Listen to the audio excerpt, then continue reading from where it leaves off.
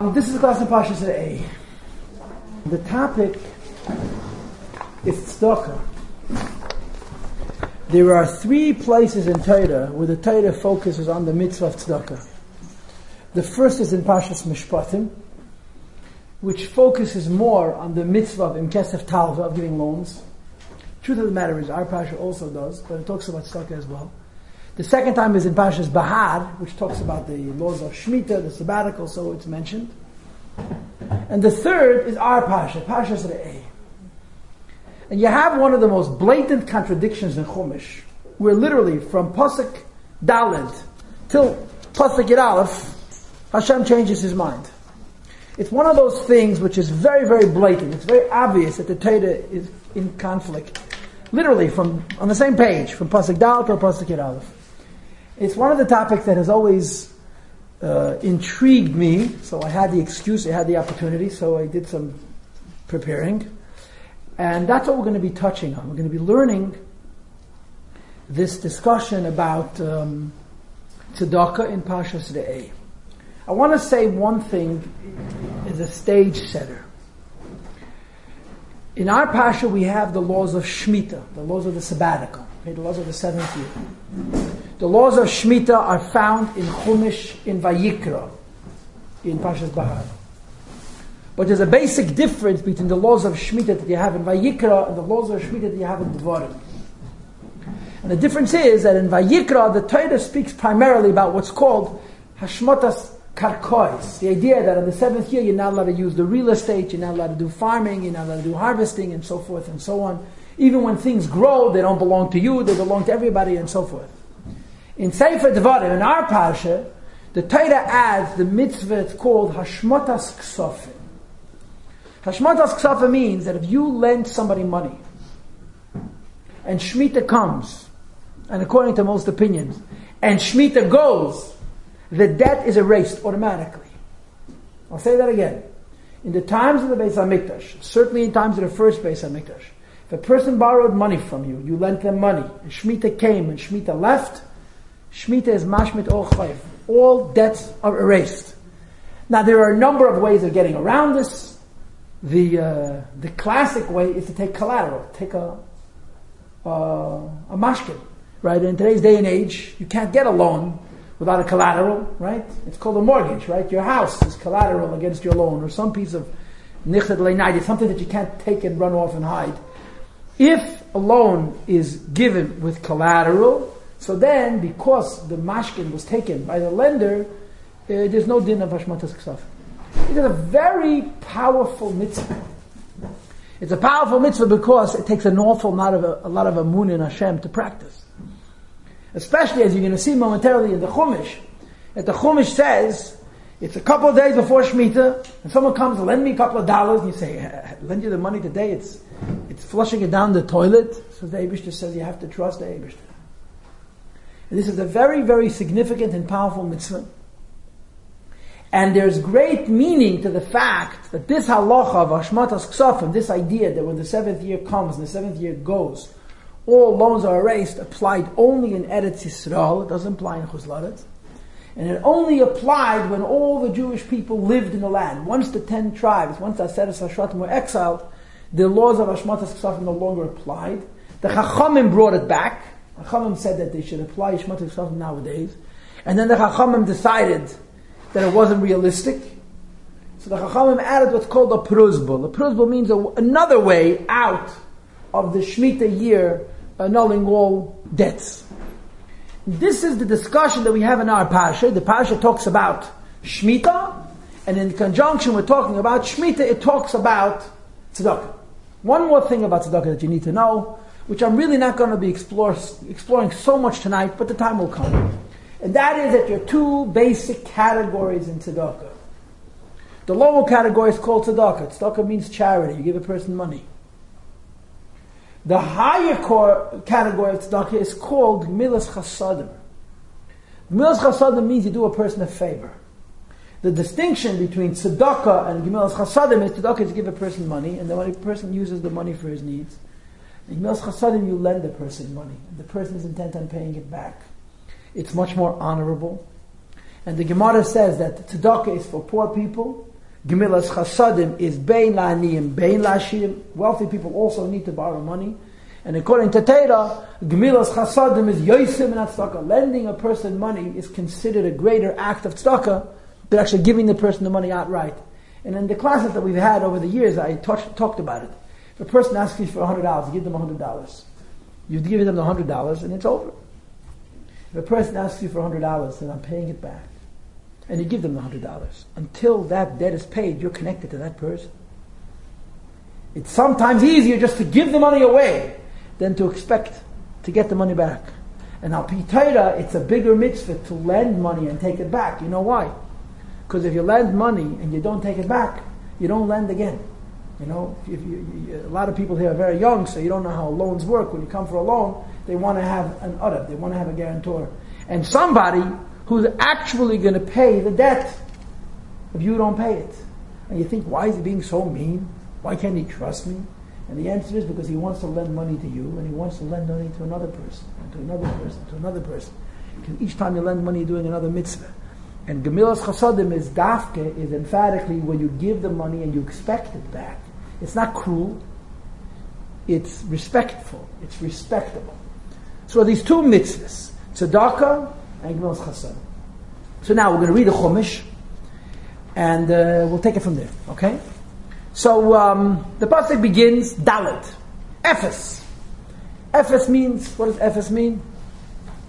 However, or but, or emphasis. Ki la yeh b'cha evyin. There will not be amongst you poor people. Ki varech yivarach Hashem, God Almighty is going to bless you. Ba'aretz, on the land, asher adeshem elekecha neisem lecha nachal, that Hashem gives you as an inheritance, l'rishta, for you to conquer and to inherit.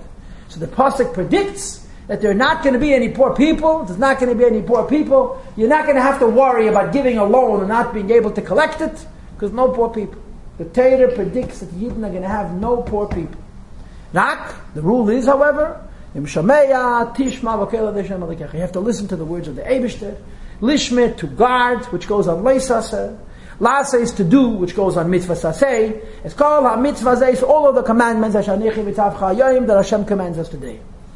And he continues, you recognize these psukim from V'yiten L'cha, Moshe Rabbeinu copied them over from the Alter Rebbe Siddur. Ki Adeshem Elekecha Berachacha, God Almighty blesses you, Kashadi B'loch, as He spoke about you. V'havatat Goyim Rabim, you will lend money to many peoples. V'ata Lo Yisavit, and you will not borrow. U'mashalta B'goyim Rabim, you will rule many peoples. V'chol Lo Yimshel, and they won't rule you. I just want you to know, the word V'havatat does not mean to lend and to borrow. It means to take a mashke, take collateral. But the assumption is that there is an avot, there is a collateral when there is a loan. You understand? So when it says V'havatata, it means when you're going to take a mashkin because you've given a loan. And then Pasuk Zayin continues, Ki yeh b'cha evyin, if perhaps there will be amongst you poor people, me'achad sharecha, one of your me'achad achecha, one of your brothers, ba'achad sharecha, one of your gates. Ba'atzlacha, in the land that the Shem Elokecha Neisim Loch, that God Almighty gives you. Lo yisa'am etzes levavcha. Do not harden your heart. Do not clench your fist. Me'achicha ha'evyin, from your brother, the poor person. Ki fasayach tiftach, you have to open. And the double lashon, fasayach tiftach, means multiple times. As yadecha, your hand light to him. V'ha'avet ta'avitenu, you should lend him. Deimach sayri, what he needs to sustain himself. Ashayach, which he is lacking. And I'm sure you know what Chazal say. Ein ata mechoyev la'asher, you have no obligation to make a person wealthy. Deimach sayri means what he needs.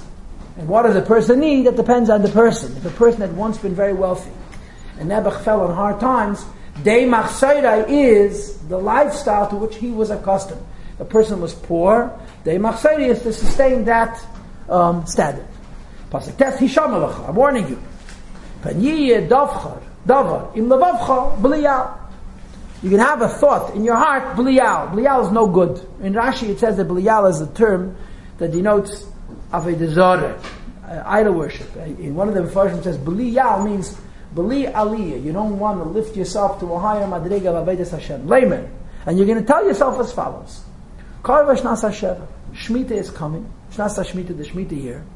and your eyes are going to become negative, towards your brother who is poor. Why? Because you know that if you lend the money now, there's a great possibility you're never going to see it again. Well, they see to him like, you don't want to give him. And they make all kinds of pretenses, tell stories, excuses. I don't have, the money is locked up. He's going to call to Hashem about you, and this will constitute a sin. Give him, and again it says a double lashon nasein. Don't even feel bad that you're basically flushing your money down the toilet. Give it to him with a good heart. It is because of this matter that you give tzedakah, and you even give loans in a circumstance where there's a possibility you won't be able to reclaim them. God Almighty blesses you in all of your deeds, in all of your endeavors, all of your efforts, all of your investments. You should know that the word biglal is interpreted by some like the word galgal, to indicate the idea that panasa and hatzlacha is a galgal achayzin. It's a wheel of fortune that spins, and it's a good idea to stay on top.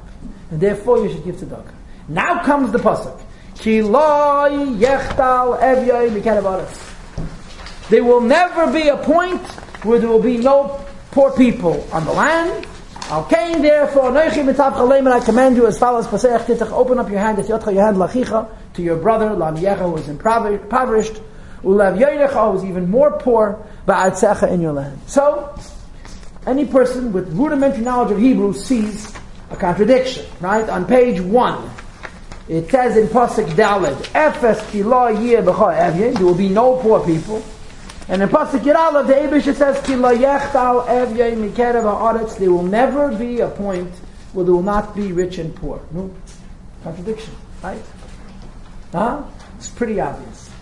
And I don't know why I have, as a child even, I always was consumed by this little contradiction in Rashi, especially considering it's not like you have a pasuk in Pashas B'Shalach and a pasuk in Pashas Re'eh.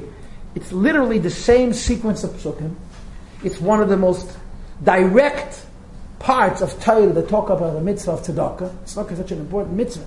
This is one of the most powerful places. And from the beginning to the end, he starts off saying, you don't have to worry, there's not going to be any poor Jews. And he says, there are always going to be poor Jews, so make sure to give loans. This is the question that our class is going to revolve around, in addition to the fact that obviously we're going to be talking about tzedakah. And I want to do this a little bit out of order. Okay, I'm going to ask all of you to turn to page 10. Okay, all the pages are numbered at the bottom. Okay, this is an abarbanel, or an abarbanel, depending on your pronunciation. The left side of the page. I am reading this abarbanel as an introduction to the class. This is not a direct part of the class. This is a stage setter, if you will, to the class. Okay? The abarbanel says something very interesting. And I'm going to tell you the point of the abarbanel, and then, as is the custom of this class, we're going to read the text. To be a Jew takes faith. It goes without saying. You have to believe, right? We can eat, sleep, and be merry, and instead we daven and we learn and we do mitzvahs and we kind of other people. Why? Because we believe that there's an Eibishter, there's a creator. There's a higher purpose. There's also a higher responsibility. And we want to conform. We want to commit, I'll give you several, to commit ourselves to this higher standard, to this higher avodah in our personal lives. How frum one is, should be, and I suppose it is, a direct reflection of how much faith one has. The more you believe, the greater trust you have in Hashem, and the greater trust you have in Hashem, the more you're able to serve Hashem at the expense of yourself. Right? The Eilik of Baal Shem Tov was not able to sleep at night if there was money in his house. Why? Because keeping money in his house overnight to him meant that he didn't trust that tomorrow the Eibusher was going to give him money again. So his daughter, who was a very holy woman, had a bonus Odel. Baal Shem Tov's daughter's name was Odel. And the reason her name was Odel is because Odel is an abbreviation. Eish, Das, Lamei. Baal Shem Tov said he took her neshama from the Torah. Imagine having a daughter that took your neshama from the Torah, Odel. And she needed money early in the morning, so she kept some money around. She didn't tell her father. And the father says, I can't sleep. There's money in the house. The Baal Shem Tov couldn't sleep if there was any, what was called in Lashon Chazal, pas b'saleh. If you paid attention to last week's chitas, you read about the mun. Right? The mun was such a bracha. And the pasuk calls it a test. Kimenase. If you read last week's Pasha, it says that the mun was a test. The question becomes, how could the mun be a test? You did nothing for your parnasa. It came to you literally from heaven. And if you were lucky, it landed by your front door. Not only that, there was no waste. The mun was the perfect food. It was nivla by vodim. It produced no waste. It was mamish, pure minerals and vitamins with malachim. It was food for malachim. And it was a test. What was the test? The cabinets were bare. There was no food for a rainy day. There was no such thing as a resource, as a reservoir. There was no such thing as a just in case. You understand? There was no such thing. And there was a certain element of trust. When you finish up the mun, you literally had no food till the Eibusher was going to feed you personally again. And you waited for the food. The food didn't come. You just continued to wait. So that was the test.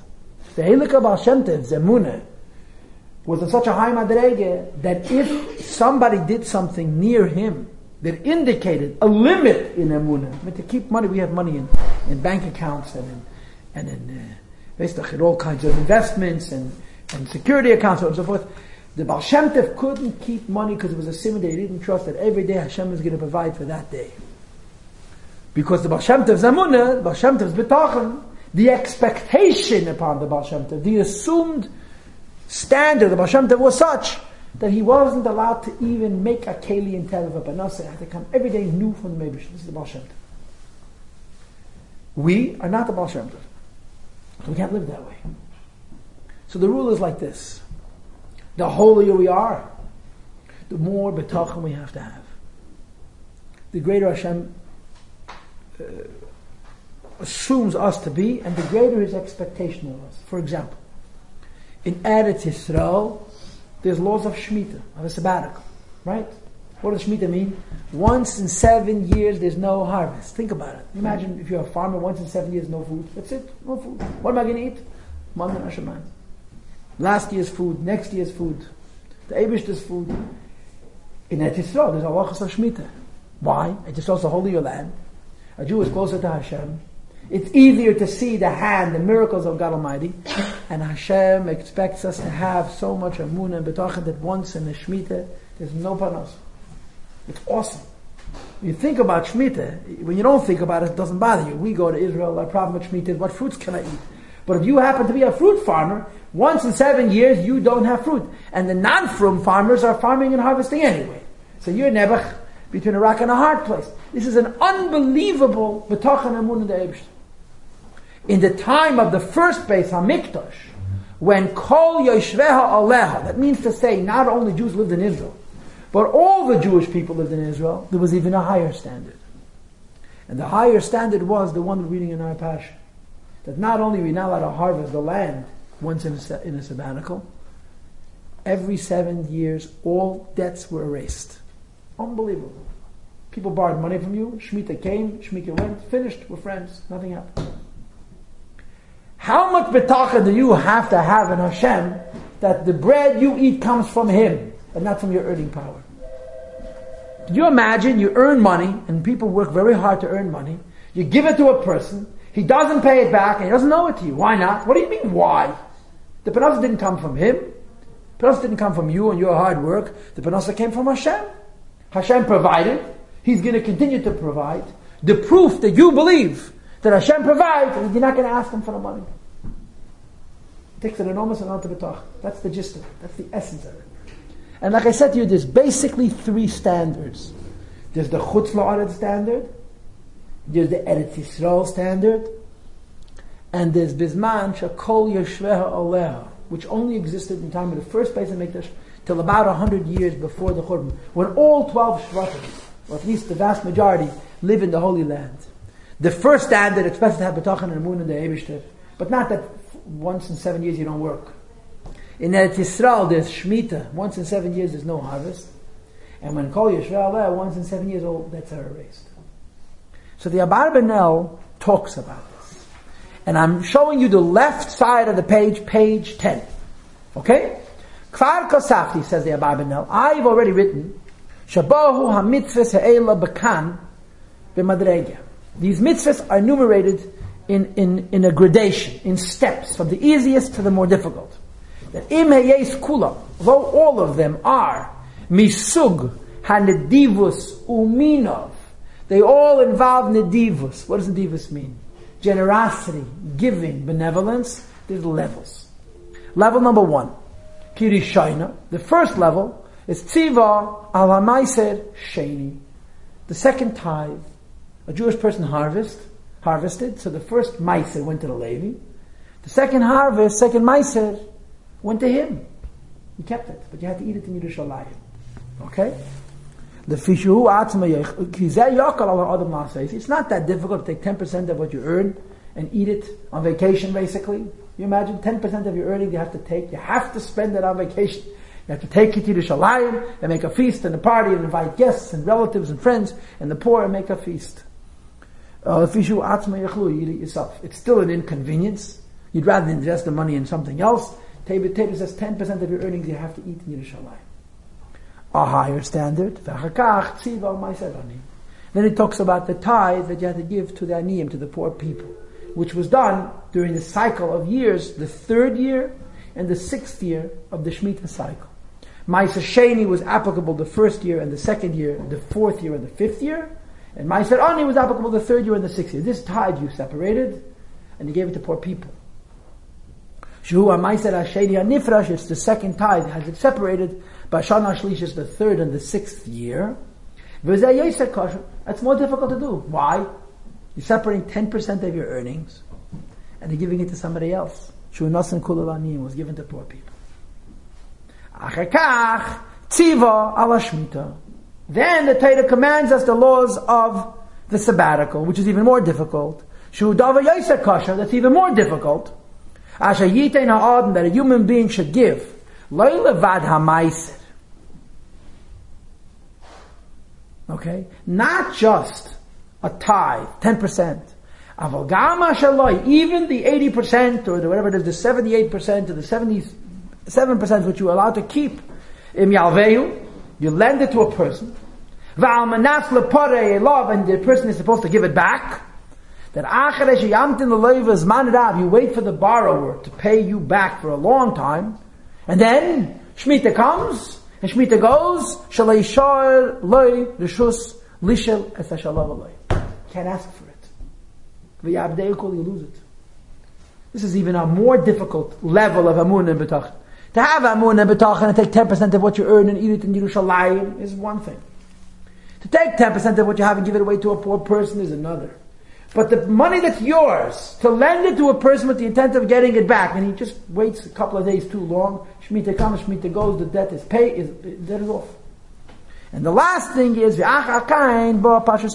last pasha is the pasha of the very poor person, shehi b'tzedakah. This is called giving charity. Charity means giving without the intent of ever getting it back.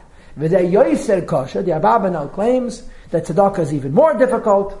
Lefishu davet midi, it's always applicable. It doesn't only have a season, and you're never going to see the money again, and so forth. So the Abarbanel says that tzedakah is a greater sacrifice than Gemilas Chasadim. Notwithstanding what I said to you in the introduction, there are those who say that there's certainly greater connection between the borrower and the lender in a halva, in a loan, than between a noisin and a makabel, between a giver and a receiver of tzedakah. This is the introduction. That the Torah has more and more, higher and higher, deeper and deeper expectation of us, and it really comes down to betachin. The more betachin we have, the easier it is for us to do mitzvahs that cost, that have a price. Right? The Rebbe once said that if I bring it. The more betachin a yid has at the Eibishter, the easier it is for a person to give more. And the truth is that when we have more betachin in Hashem, and we serve Hashem with greater Mesiras Nefesh, we see miracles. We see the hand of Hashem to a greater extent. There's a famous story, which I don't want to talk to you about for too long, but the Holy Badichever, the Helika Badichever, was informed that the miser died. It's a famous story. It was a very, very wealthy Jew in Badichev who never gave tzedakah. Never. Very, very wealthy. Never gave any tzedakah. And they came to the Baditcher and said, you hear, the rich miser died. He said, yeah, the miser died. I'm going to his funeral. And please announce to everybody in town that I'm going to his funeral. I want the people to know. People hear that the Hilika Baditcher is going to his Lavaya, so who's not going to go? So the whole city accompanied this miser. And after the funeral, they came to the Baal Shem Tov, and they said to the Baal Shem Tov, he says, Rebbe, the man was so wealthy. And he was such a miser. He was so mean. He was so insensitive. He was so without a heart. And you went to his funeral, and in your honor, the whole community, what's the chutzpah does he have? So the Baditcher says, I don't know how much of a miser he was. I met him on 3 occasions, he says. And each time was by a din Torah.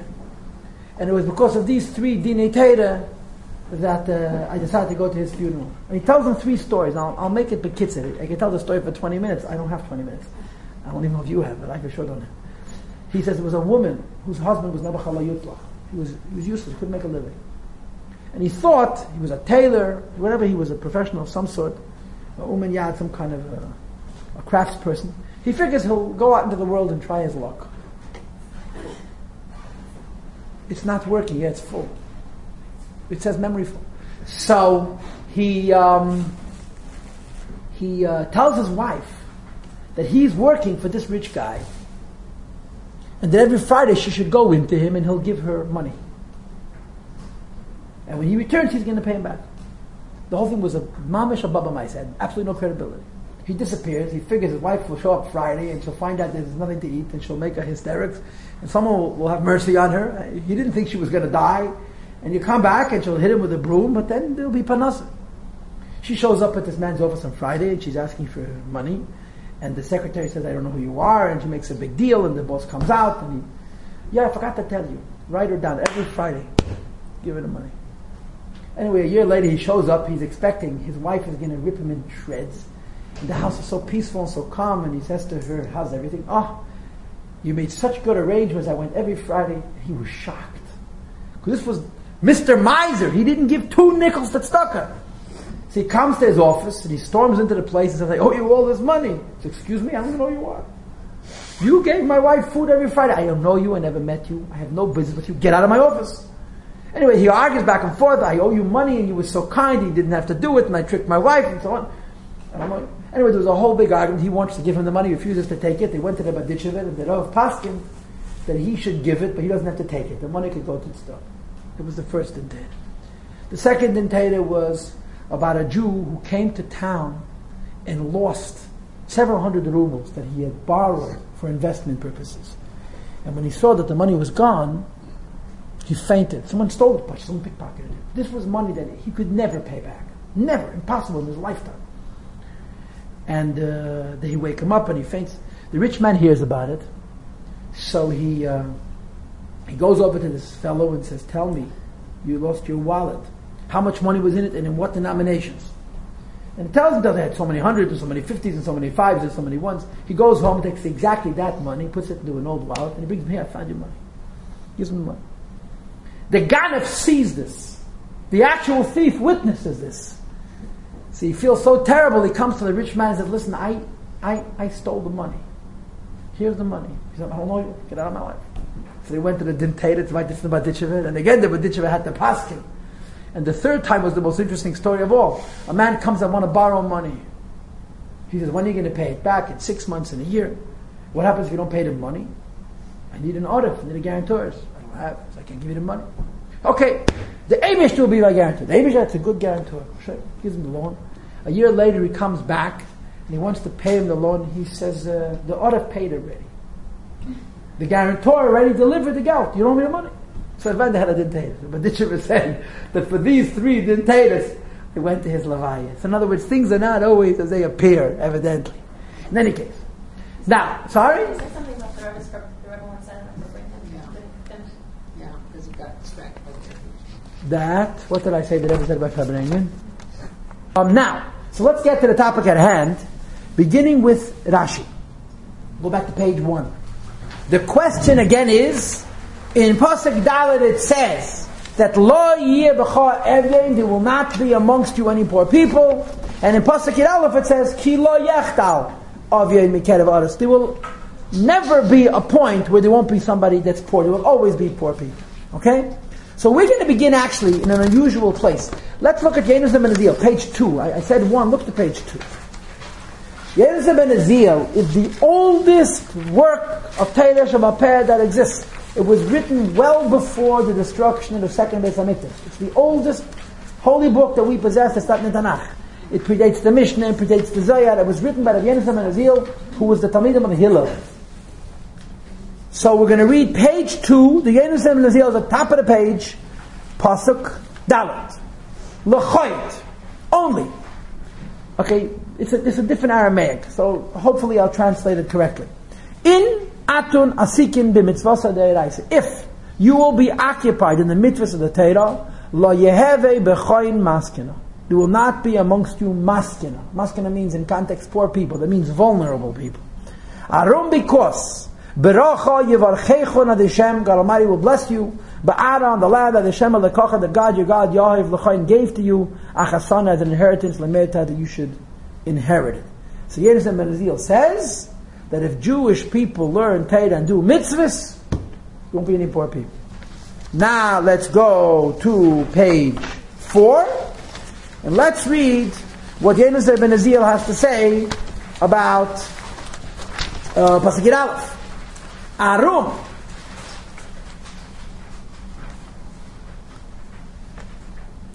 However, mitul if the loy tzaisin beis Yisrael b'mitzvasa de'iraisa, Jewish people are not particular about doing mitzvahs, loy paskin maskinin. There will not be an interruption of vulnerable, of needy, of dependent people. We don't have, page 6 is the Gemara, so you just have to trust. The rest of the pasuk continues in kind. So the Yenusim Ben Azil says, what a lot of Mefarshim say, as we see momentarily, that it's up to us. The Eibishter says, if we do Torah mitzvahs, there will not be any poor people.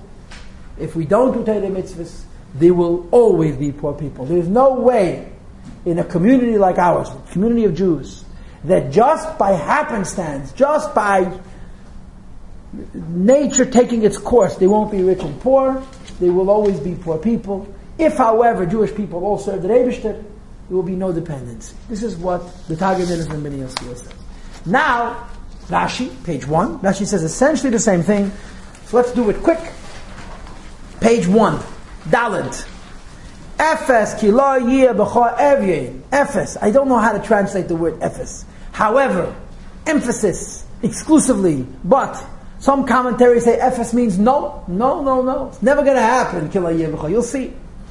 In Pasuk Yud Aleph it's written ki lo yechtal evyin. There will never be an interruption of poverty.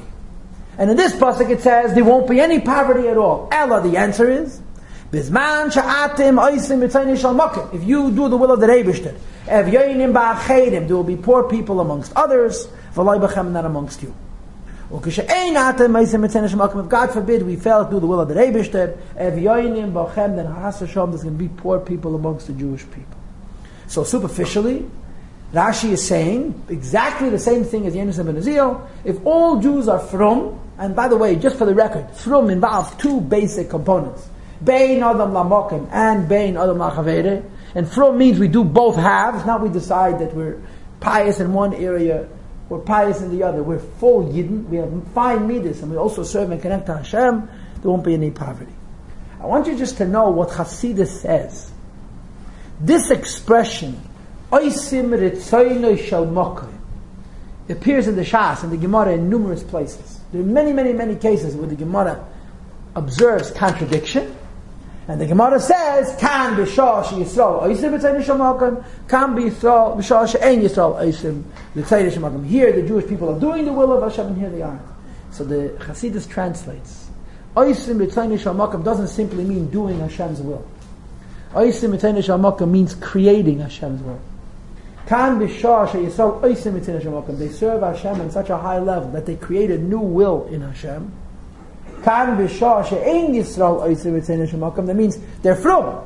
They do mitzvahs, but not on a level of b'chol moedecha, not on a level of oisim Ritzoynoi Shal Mokim, where they're creating, so to speak, a new will in their Eibishter.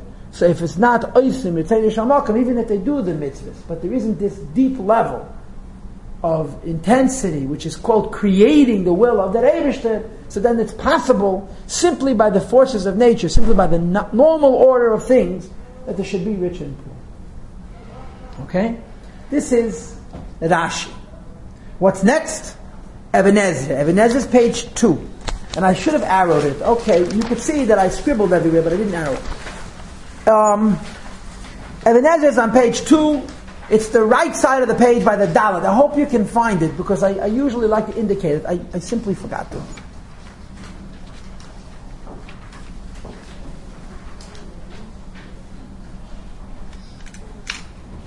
Okay? And he says, Ephes, however, Hatam, the way you read these words are as follows. That you should know. This that I commanded you, that you should not oppress your brother. This is called when you're collecting a debt. When somebody owes you money and you want your money back, what do? You nudge. Right? It's called nudge. It's called agasa. You harass the person.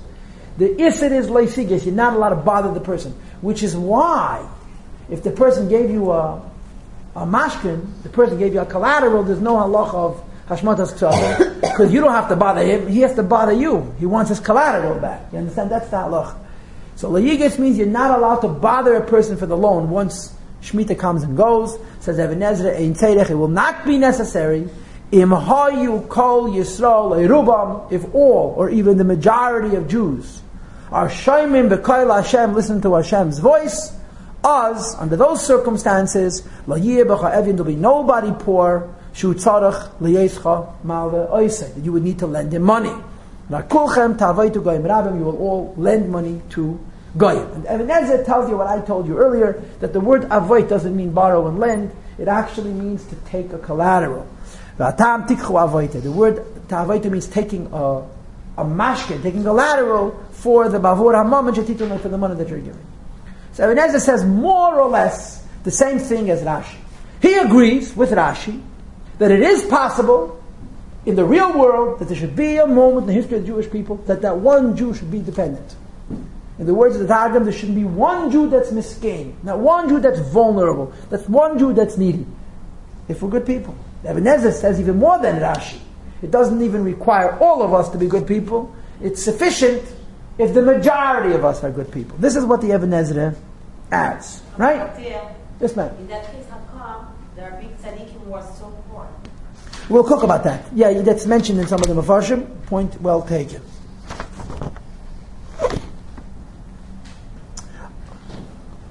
Turn to page 4.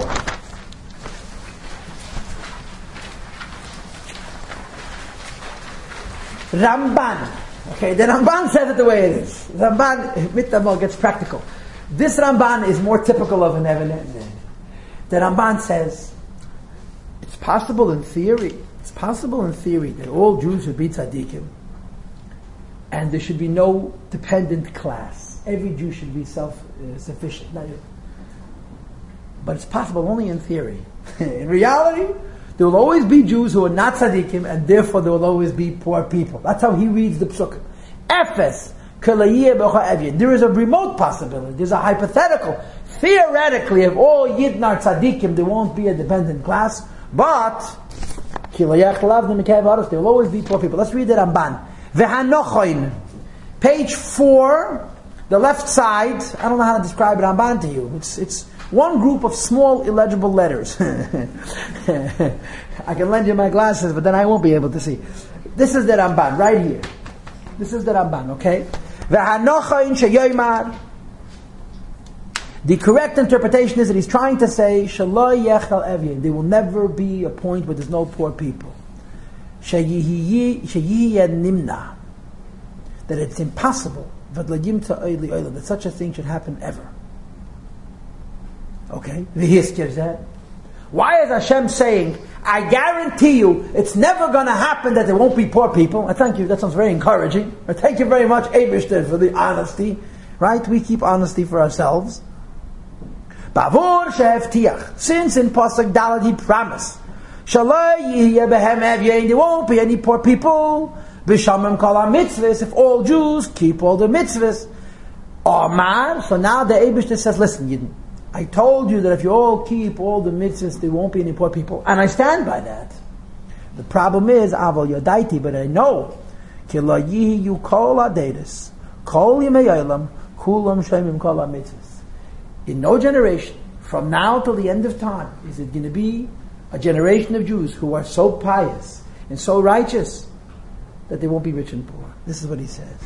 Actually, it's Tarach Klal, it's Avos Allah Evian, they will not at all need this mitzvah of looking after poor people. How do you want to read this Ramban? The Ramban is being discouraging, the Ramban is being uncharacteristically negative or realistic. This sounds more Even Ezra-like. If you understand the personalities of the Rishonim, Even Ezra is always so logical, so down to earth. But this is what the Ramban says. The Torah says Ephes. In theory, it's possible that Lo Yeh B'Cho Evyin, but the Torah says Kila Yechtal. I hate to say it. In reality, it's not going to happen. So the Even Ezra, the Ramban is different than the Even Ezra and Rashi. Right? What's next? Sipurnu. And the Sipurnu begins on page 2. By the way, this is finger exercise. After the class, your fingers will be stronger. It's part of the idea. Okay? Page 2 at the very, very bottom of the page on the left side. Page 2 at the very, very bottom of the page on the left side. It says, Efes kilayiyah b'cho evya. Af al pi shamati. Though I told you, shetishamet yotcha, that when Shemitah comes, and Shemitah goes, loans are erased and have to be repaid. Hine. Behold, Loi, turn to page 4. Loi yikeh b'chem eiz aleve shetistarach l'shamit. It's going to happen. In fact, says the Sipurnu, that there will simply be no borrowers. Every Jew is going to have sufficient parnasa, and he won't need another Jew. And the Sipurnu says the most powerful thing of all. He tells you when it actually occurred. This happened. The Jews who entered the Holy Land, as long as Yeshua lived, as long as the elders that lived beyond Yeshua's lifetime, Jews were from, all of them. They lived in the real world. They weren't living in a cloud eating manna hashamayim, and no Jew borrowed from another. So this actually occurred. But it occurred only then. And if you wanted to play a little cutting and pasting, you could say that the Ramban would be a very good tandem with the Sipurnu. It happened, but it's never happening again. It happened in historic times, it happened in the times of Yeshua, which is after the Chumash was written, but immediately after. And since that time, the Torah says, Ki lo yechta. There'll always be poor people, because there'll always be somebody or some group of people that could be more pious and righteous. And of course it doesn't mean us, because we're the most pious and righteous people in the world, as everybody knows. Okay. Now, let me see what to do next. I am slightly aware of the clock. Only slightly, but I am slightly aware of the clock. Okay. Now, let's move along to the Gemara. The Gemara is on page 6. Okay, I hope you can read it. I made an arrow on the right side of your page and on the left side of your page. This is one of the most familiar Gemaras. I must tell you, this Gemara is a classic, a truly classic Gemara, and I would be totally remiss if I had not included this. It would be a big infraction. It would be a big aveda. The Gemara tells a story. You see what I'm reading? It's near the top of the page. This is a Masechta Bava Basra, which has a whole discussion that goes on for many pages about tzedakah. And the Gemara says as follows: V'zu Shaila, this question, that Shaul to Nesrupus Harashas Rabbi Akiva. Rabbi Akiva was asked this question by the evil Roman officer of some category, some status, I don't know what he was, whose name was Turnusrupus. If God Almighty loves poor people, why doesn't He feed them? In other words, typical Roman, if they're suffering, let them suffer. They deserve it. They're losers. They're not chavremans. Oh, Malay. So Rabbi Akiva answered to Nesrupus. They made them poor. So we shouldn't go to Gehenna. Send the copies down, please. Okay.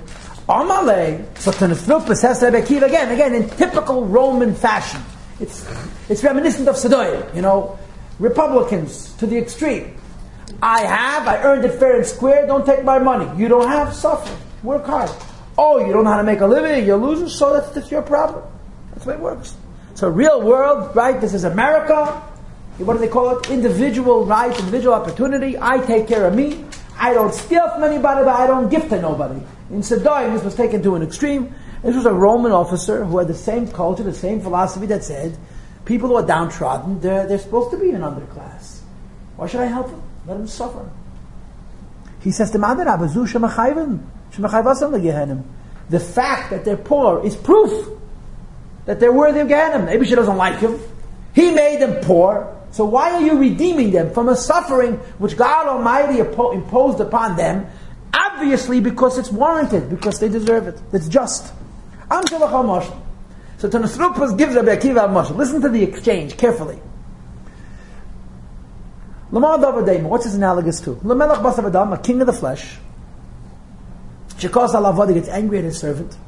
He incarcerates him, puts him in jail. And he gave instructions regarding him. Nobody should feed him. Nobody should give him water. And let him suffer.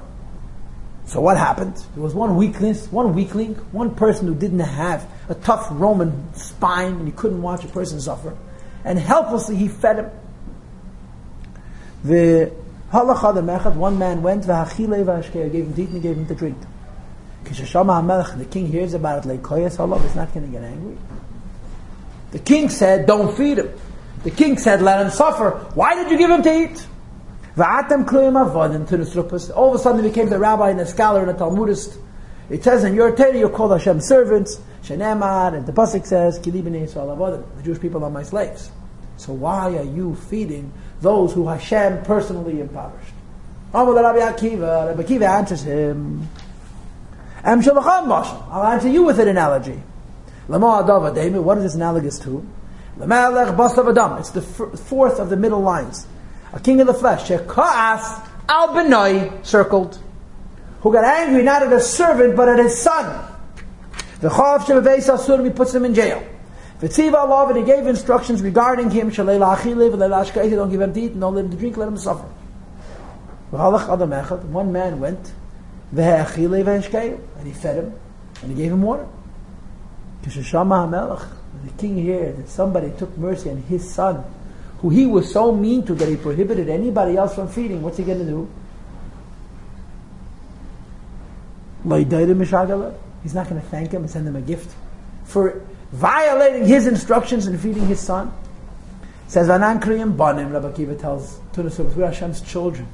The Ksiv, as the pasuk says, we're Hashem's children. Okay? All my lies that Tunas Rupas was a bigger scholar than you think. You think he gave up so easy? Rabbi Akiva says we're Hashem's children. And when Hashem is angry at his child, he still wants us to look after him. Tunas Rupas says we're Hashem's slave. When Hashem punishes a slave, he wants him to languish and to suffer. So Tunas Rupas now answers Rabbi Akiva as follows. You are in fact called Hashem's children, but you also called Hashem's slaves. What's the rule? Notice that same phrase. When you create the will of Hashem, or on a basic level, do the will of Hashem, you're called Hashem's children. When, however, you do not do the wishes of the Eibishter, you're called his slaves. Says the Roman, at this particular juncture, you're not doing the will of Hashem because the Beis HaMikdash was destroyed, and you become vassals, you become puppets, you become slaves, subordinates to the Romans. So clearly Hashem doesn't like you because you're not doing his wishes, and therefore you're slaves. And when you're slaves, and Hashem says, let him starve, you're not supposed to feed him. Amalei, says Rabbi Akiva, the pasuk says, Halei preis lerav lachmech. The Torah says, extend your bread to the hungry. And people who are extremely poor, bring them, invite them into your home. Okay?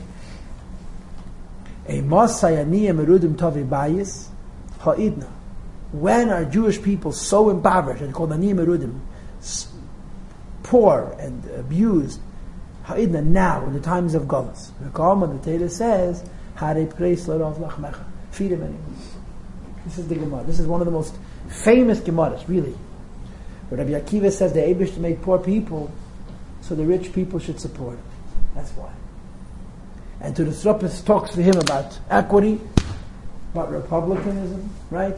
About lowering taxes, right? And let the poor people worry about themselves. So Rabbi Akiva, the Eibush made poor for the rich, Gan Eden, for the rich, Elam Haba. And to the Sruppis says, what do you mean? They have it coming to them. So Rabbi Akiva, it doesn't make a difference. Even if you're right and they have it coming to them, the Eibush says, feed them anyway. This is the Gemara. This is the Gemara. Now, there's so much more in here and there's no time left. So the next is the Yalkut. Page 7 and page 8 is the Yalkut Shemaini, which you're going to do on your own.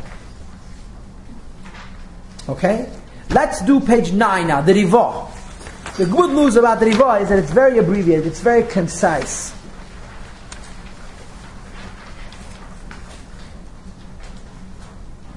Listen to this. Okay, listen to his interpretation. It's a very nice pshat. If you can do two things at once, right? Everybody has, Baruch Hashem, 5 fingers. So hold on to page 9 and at the same time go back to page 1. Okay? Do two. I know it's complicated, but I think it's manageable. Top of the page. Chumash. V'zeh dvar hashmita. This is the law of the sabbatical. Shomit. You should erase.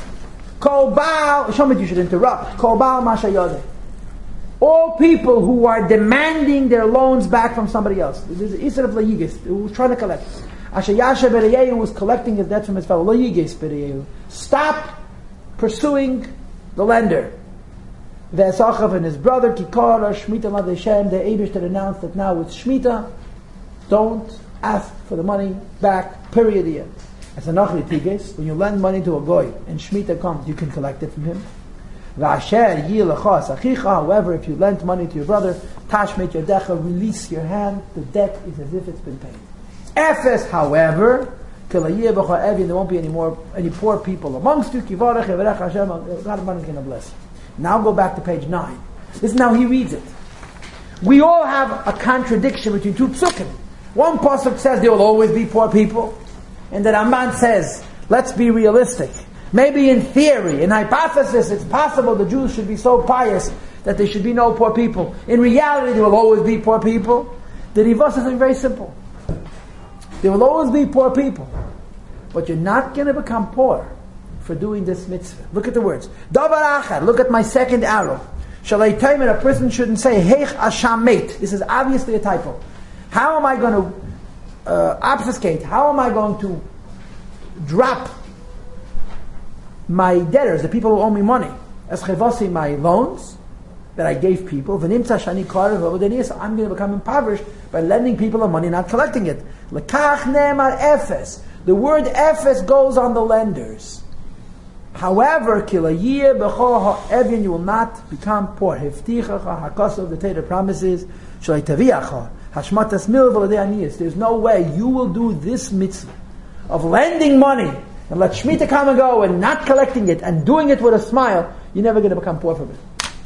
So the two psukim are apples and oranges.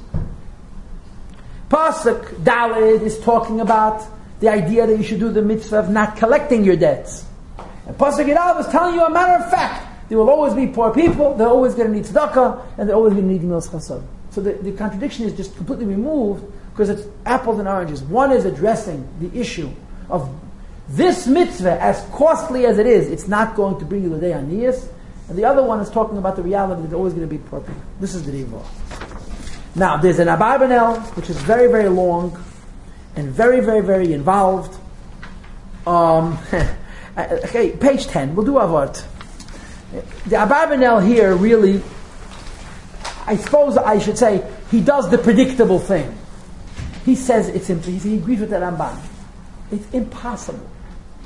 When you have a nation of people, you have a civilization, you have a community, it cannot be that nobody should be poor. It's just simply impossible.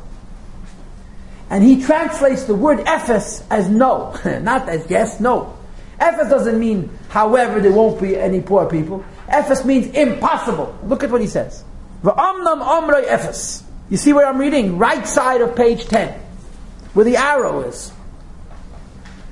When he says Efes Keliyeh B'cha Eved, there won't be any poor people.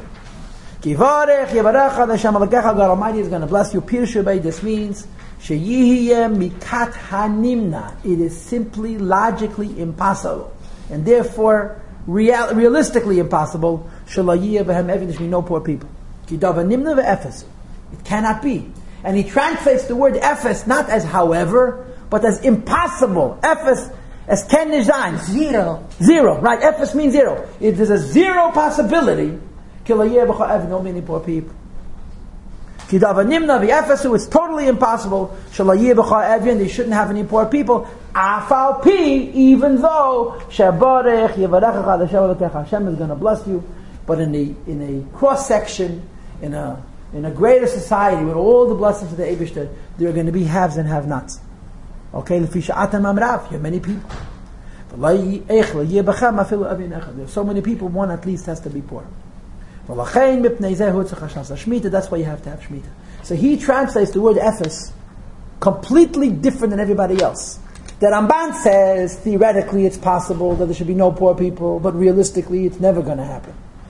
The Abba for the Efes, there's a zero likelihood that Jewish people should be in a state where there isn't poor. Even if they all serve Hashem, and even if He gives them blessings, it's just the nature of a civilization. This is a very logical position, the Abba.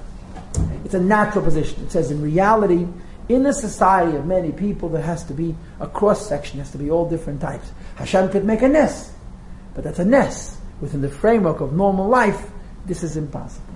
This is the Abba. Now, let's do the Eitz Hadas Toiv on page 13. And this leads us to the point that one of the people mentioned to me before. Okay? And he says an interesting thing. Eitz Hadas Toiv is Reb Chaim Vital. This was a great makubal. This is the disciple of the Arizal who wrote the Arizal's writings. This is considered a Pshutei Shal Mikra commentary. It's considered an elementary interpretation, but it's deeply steeped in Kabbalah. And he says, V'omnam. You see what I'm reading? I made 3 arrows, right? I got so excited when I found it. I made 3 arrows, okay? The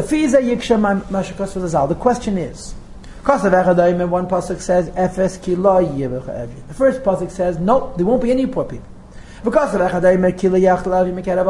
pasuk says, there will always be poor people. Make up your mind. Eibishter, make up your mind. And between pasuk Dalet and pasuk Yud Aleph, it's pretty hard to forget. It's on the same page in the Sefer Torah. And what does the Gemara answer? That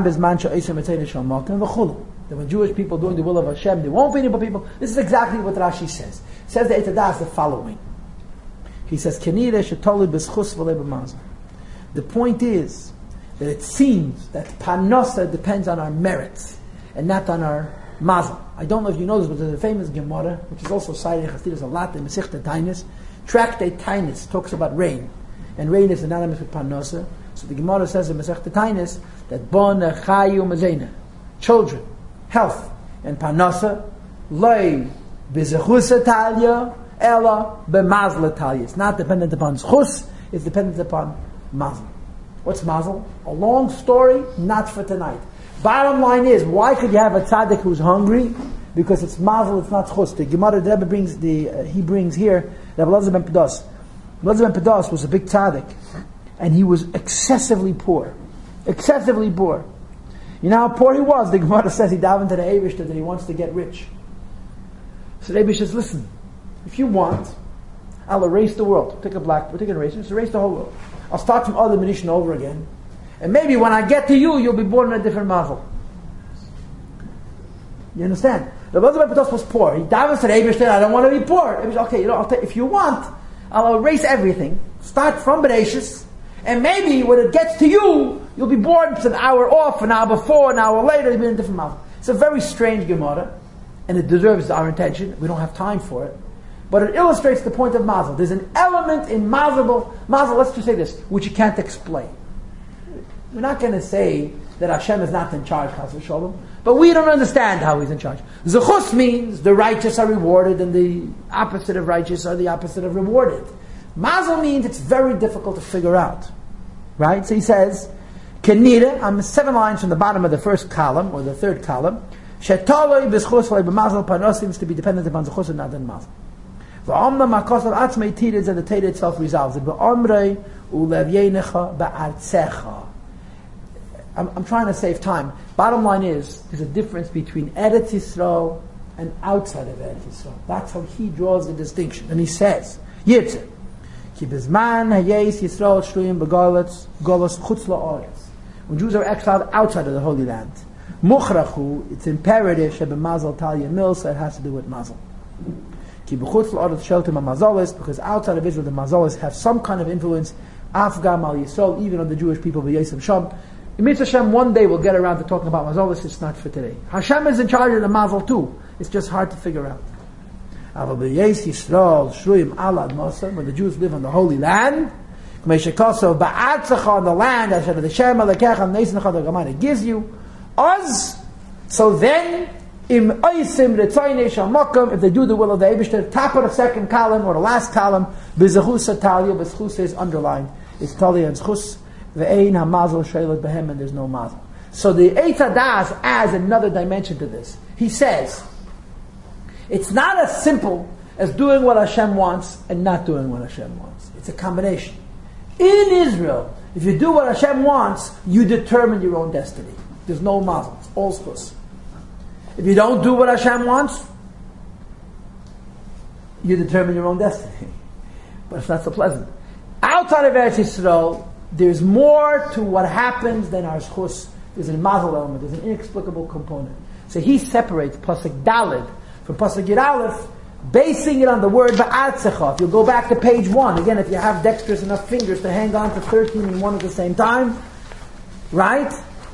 In Pasuk Daled it says, Kelayeh b'cha evin kivarech v'rocha Hashem alekecha Hashem ba'aretz Asher Hashem alekecha leisnacham nachla l'rishta. Has to do with the Holy Land. Okay? I suppose he says Ba'atzecha and Pasuk Yud Aleph as well. So I don't know. But that's how he draws the distinction. In Israel, it's totally in Zechus alone.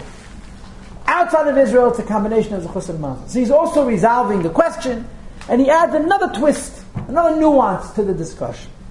And then he, of course, says the point that one of the women mentions, I just want to show it to you inside, where he says, Omnam, I think I'm 9 lines from the top of the 4th column, over here. He says, Omnam eina inyan ella, shekasher ein Yisrael eisem etzene shal mokim. Page 13, you see? Yisrael is the first word on the line. It must be 9 lines from the top of the 4th column. As kol hadeira hu nimsar b'yad ha'mazel. When Jewish people are not the way they're supposed to be, the whole generation is given over to the mazel. Ve'ein hadavar toli l'chol ha'prati b'schus. It no longer is dependent on the individual's own merits. Ki gam ha'tzadikim yiru v'yayna. Once the generation is determined to be non-righteous and they're subject to mazel, it's not just to the Shoyim, it's everybody. And this is where you start getting confused. If God's in charge, the classic question, Tzaddik v'ra loy, if he's righteous, why is he suffering? And the answer is there's a connection between one Jew and all Jews. Okay? This is the Eitz Hadas. Enough. Now, on page 14 you have a shalom. Oh yeah, I wish I had another hour. I appreciate that. It's very generous and kind of you. You ready to stay longer? Let me tell you what the Shalah says. I found this Shalah like a needle in a haystack. How I found this Shalah is a miracle. But the Shalah has a discourse on the letters Mem and Samach. The final Mem in the letter Samach, which is discussed in the Shas also. Mem and Samach are both sealed.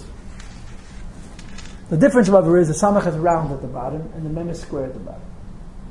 The round bottom indicates a lack of firmness, a lack of permanence. The square bottom of the Mem demonstrates permanence and wholeness. Okay?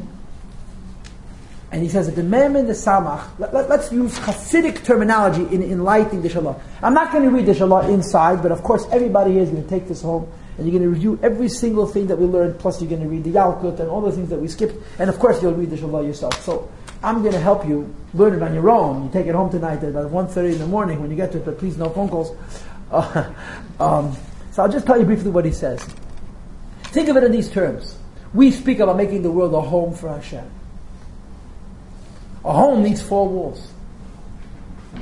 If a home has only 3 walls, like for example a beis, or a hay, or a ches, it's open on one side. And you know what the Gemara says, that the Eibishter made the world, that Ruach Tzfeinis Psucha, Hashem didn't seal the northern sky.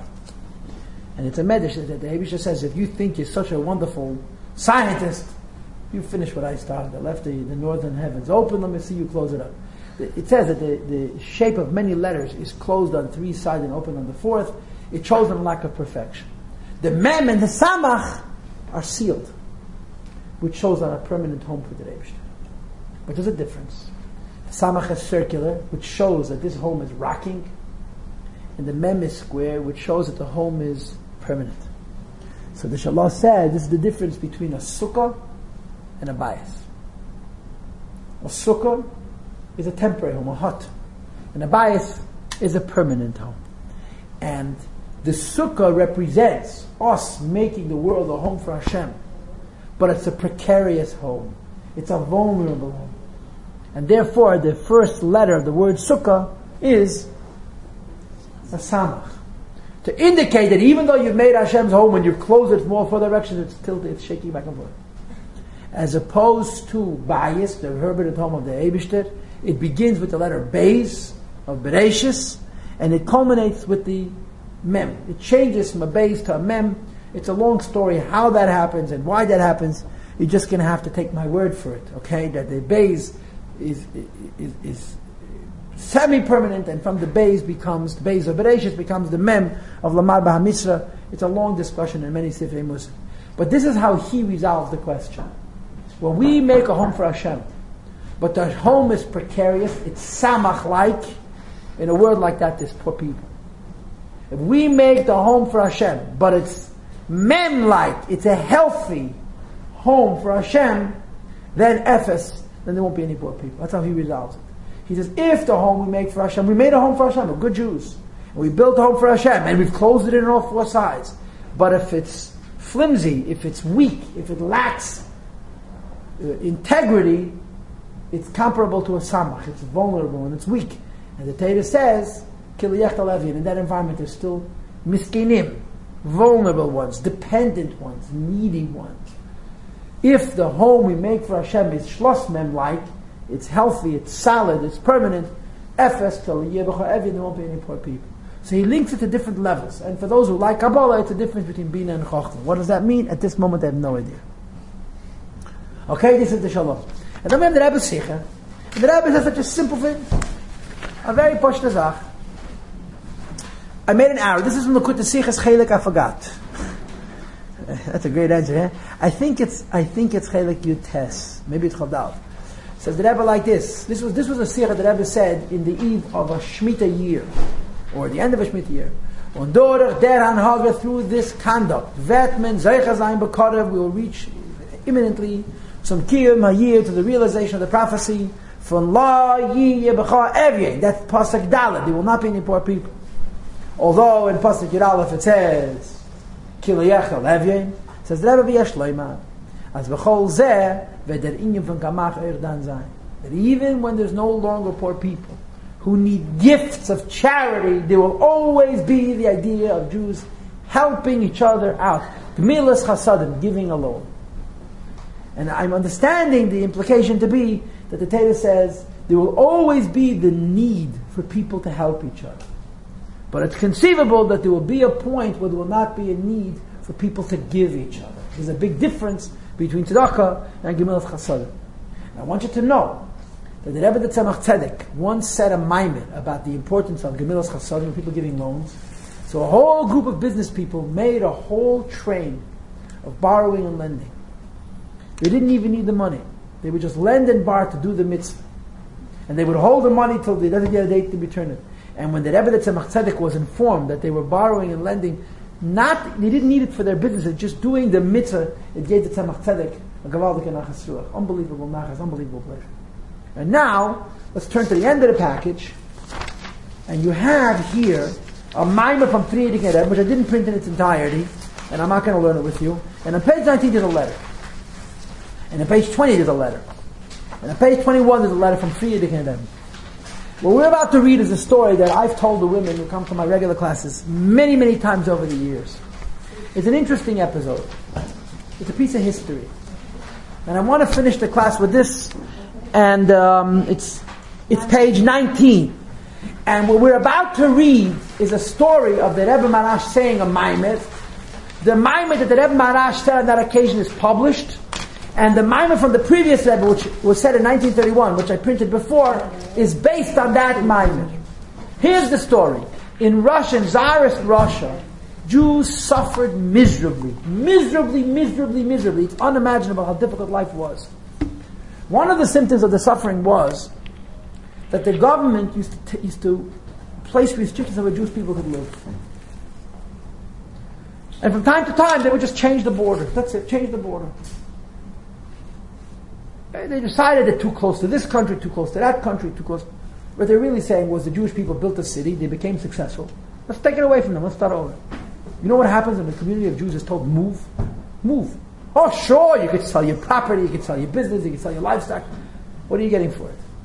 The cruelty of it was Tsarist Russia. It was brutal. And every 50 years or so, they just moved the border. That's it. So in 1868, such an event occurred. They moved the border. And there were Jews inside the border, and there were Nebuch Jews, I think it was 50 communities outside the border. You have to bail each other out. And you need big money, and nobody had any money. The rich were not rich. Okay? So on page 19, on the right side of the page, Reish Nun Dalet, okay? The previous Rebbe goes into all these details.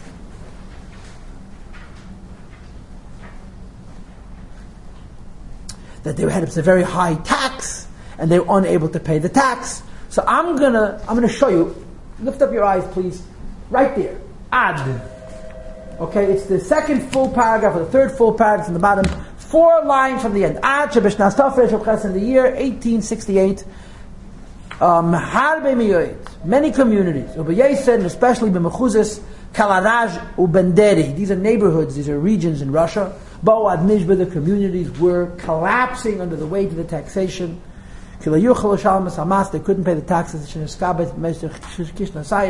that was collected over the course of 2 years. So first of all, they were going to be displaced. They were looking forward. There was an anticipation of God forbid they would be incarcerated. With many great taxes. The Maharash, Shahaya, who was Roish Askanei Haklal B'Doire, the leader of the Askanei Haklal in his generation, his Anyan B'Matzavam looked into their circumstance, into their condition. V'yevakesh le'ezam, he wanted to help them. Olefi, and since Sharev Bali Hachudis Hashirim, most of the wealthy landowners of Mechuzes, Kalarash, Benderi, Golobir, Kishinev, the city of Kishinev had a substantial number of well-to-do Jews. Hine, Kishinasa Heid, Kvei Kedushas Azmor, Rav Kadosh Mimarin Band, the Rebbe Maharash was coming back from Marin Band. The Rebbe spells it here with the Nun after the Ayin. The Rebbe Maharash traveled for health to Marin Band, which is in Austria. And it's near Vienna, I believe. And on the way back, could be I'm wrong. Wherever it is, someplace in Western Europe, he stopped in Kishinev. B'tchilas Elo, Shnas Tafresh Chof Ches, Lebeisei Lubavitch. He was on the way home to Lubavitch. So Nosa Derech Odessa, he stopped in the city of Odessa. B'kavona, with the intent, Lasis Magbis, to make a fundraiser, L'Tevasam, for the benefit of these Jews, Ba'Odessa U'B'Kishinev. Ashirei Odessa, the rich people of Odessa, Nis'eidet U'B'Seidet Teva, they were very aroused, V'Yinadzus Chubam Agunim, and they gave generously to this cause. Likein Ashirei Kishinev, as opposed to the wealthy people of Kishinev, Shalai Yiseidetu B'Seidet Hara'oya, they weren't sufficiently aroused to give. And you're not talking about giving $1 or $2. You're talking about mamish, you have $1 million, give a half. You have 100, give 50. You're talking about mamish, it's not taking your shirt off your back.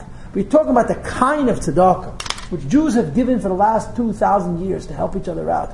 If you know the history, what happened in the Netherlands when the Jews came after the Inquisition. Tens of thousands of Jews just moved into Holland, and their brothers bailed them out with blood money. It happened over and over and over after the war, after the Holocaust, what American Jews did for the survivors.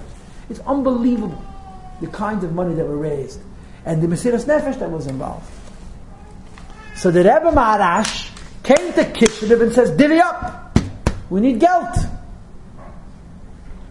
And it wasn't happening. So there's a long story, which we're going to read on the next page. The bottom line is, he spent the whole Tishrei in Kishinev. And Ba'achas, Siches HaKodesh, in one of the holy talks, Shahoyol Kvei Kedushas Azmor Rav Kadosh Shmuel L'Seicheach, Be'esvadas Hashiri Kishinev, and it was a meeting of the wealthy people of Kishinev, he said, Omar, top of the second column, page 19. Okay, now if you haven't followed me, now's the time to tune in. HaKadosh Baruch Hu Bara Seiloma Yabrua V'Seid Mashpia Makabel. God Almighty designed His world and those who live in it to follow a pattern of givers and receivers. Everybody gives and everybody takes. Hashemayim va'aretz, the heaven and the earth. Hashemayim mashpiyim gishmei bracha, the earth gives us rain, va'aretz makabels, the earth receives it. Gam b'tzmachim, yesh mashpiyim makabel, amongst plants there are givers and takers. Kehadet nan b'psachem, peridal, mishneches, markivim, the kolam kol hayem, ba'ba also v'nissen, that the animals help, the plants help each other out. V'chein b'bnei Adam, it's true amongst human beings. Yash ashirim, there are wealthy Jews who are mashpiyim, who are the givers. V'aniyim makablim, and they're the poor people who have to take. Ha'ashirim tzrichem laseis, the rich need to give. V'aniyim tzrichem makablim, and the poor need to take. V'aniyim v'hutayves v'ashirim, it's the benefit of the wealthy. Kidrash shazav al-pasach asher asisi imerus beis yates. It says that I did with him. Asher asisi imi loy nama. It doesn't say that he did good to me, but he did good to himself. El asher asisi imoy. Malamed, this teaches us that Rus did a bigger favor to Boaz than Boaz did to Rus. Sheyoysa me'asher ba'alabayis esim ha'ani, more than the layperson, than the business person does for the poor person. Oysa ha'ani and ba'alabayis, the poor person does with the rich person. Okay? Lafichach Amar Rus, therefore Rus said, I did him a favor to let him give me. Harbe Pu'ulis, Harbe Tevis Asisi Imei, I tried very, very hard. Bishvil Shachaleni Plus Achas, to give me a broken piece of bread. And when he gave me that piece of bread, after I pleaded with him for it, I did him a favor. VaHaKadosh Baruch Hu Geizer, God Almighty decrees, Mi Yihi Ha'asher HaMashpia, Umi Yihi Ani HaMakabel, who's going to be wealthy and a giver, who's going to be poor and a taker. Here comes the point. Aval ha'ani toyin. The poor person complains, Hey, nemes Rebbeinu Shalel. It may be true, Master of the world. But you created a world that involves people sharing, giving and receiving. Aval mipnei ma tzorech ani liyes ha'ani v'ha'makabel. Why must I be the impoverished one and the taker? V'acher, and somebody else, yiha osher v'ha'mashpia. He should be wealthy and the giver. Let me be wealthy. And they'll be poor, and I'll give them. Why do I have to be poor?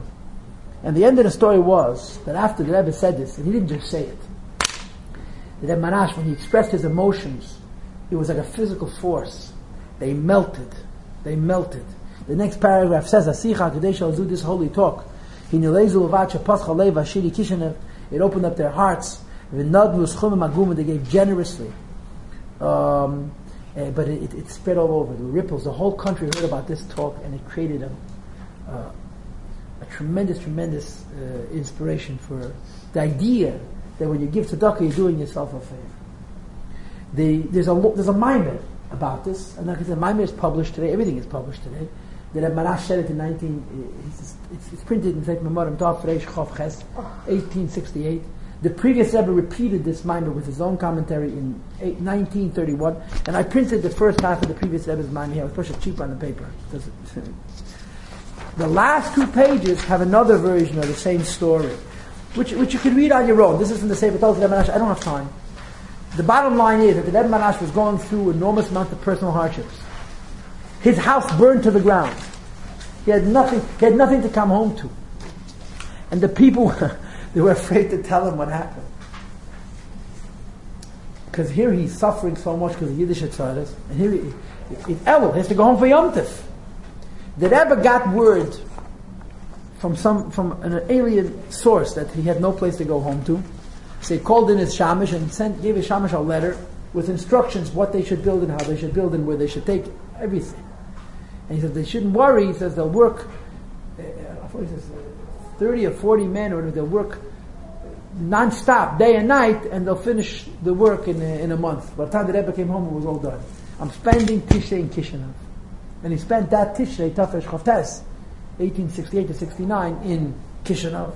And this was the highlight, this Maimer that he said with so much emotion that he Pashat gave his neshama to those people, that when you give tzedakah, you're not doing a favor, you're receiving a favor.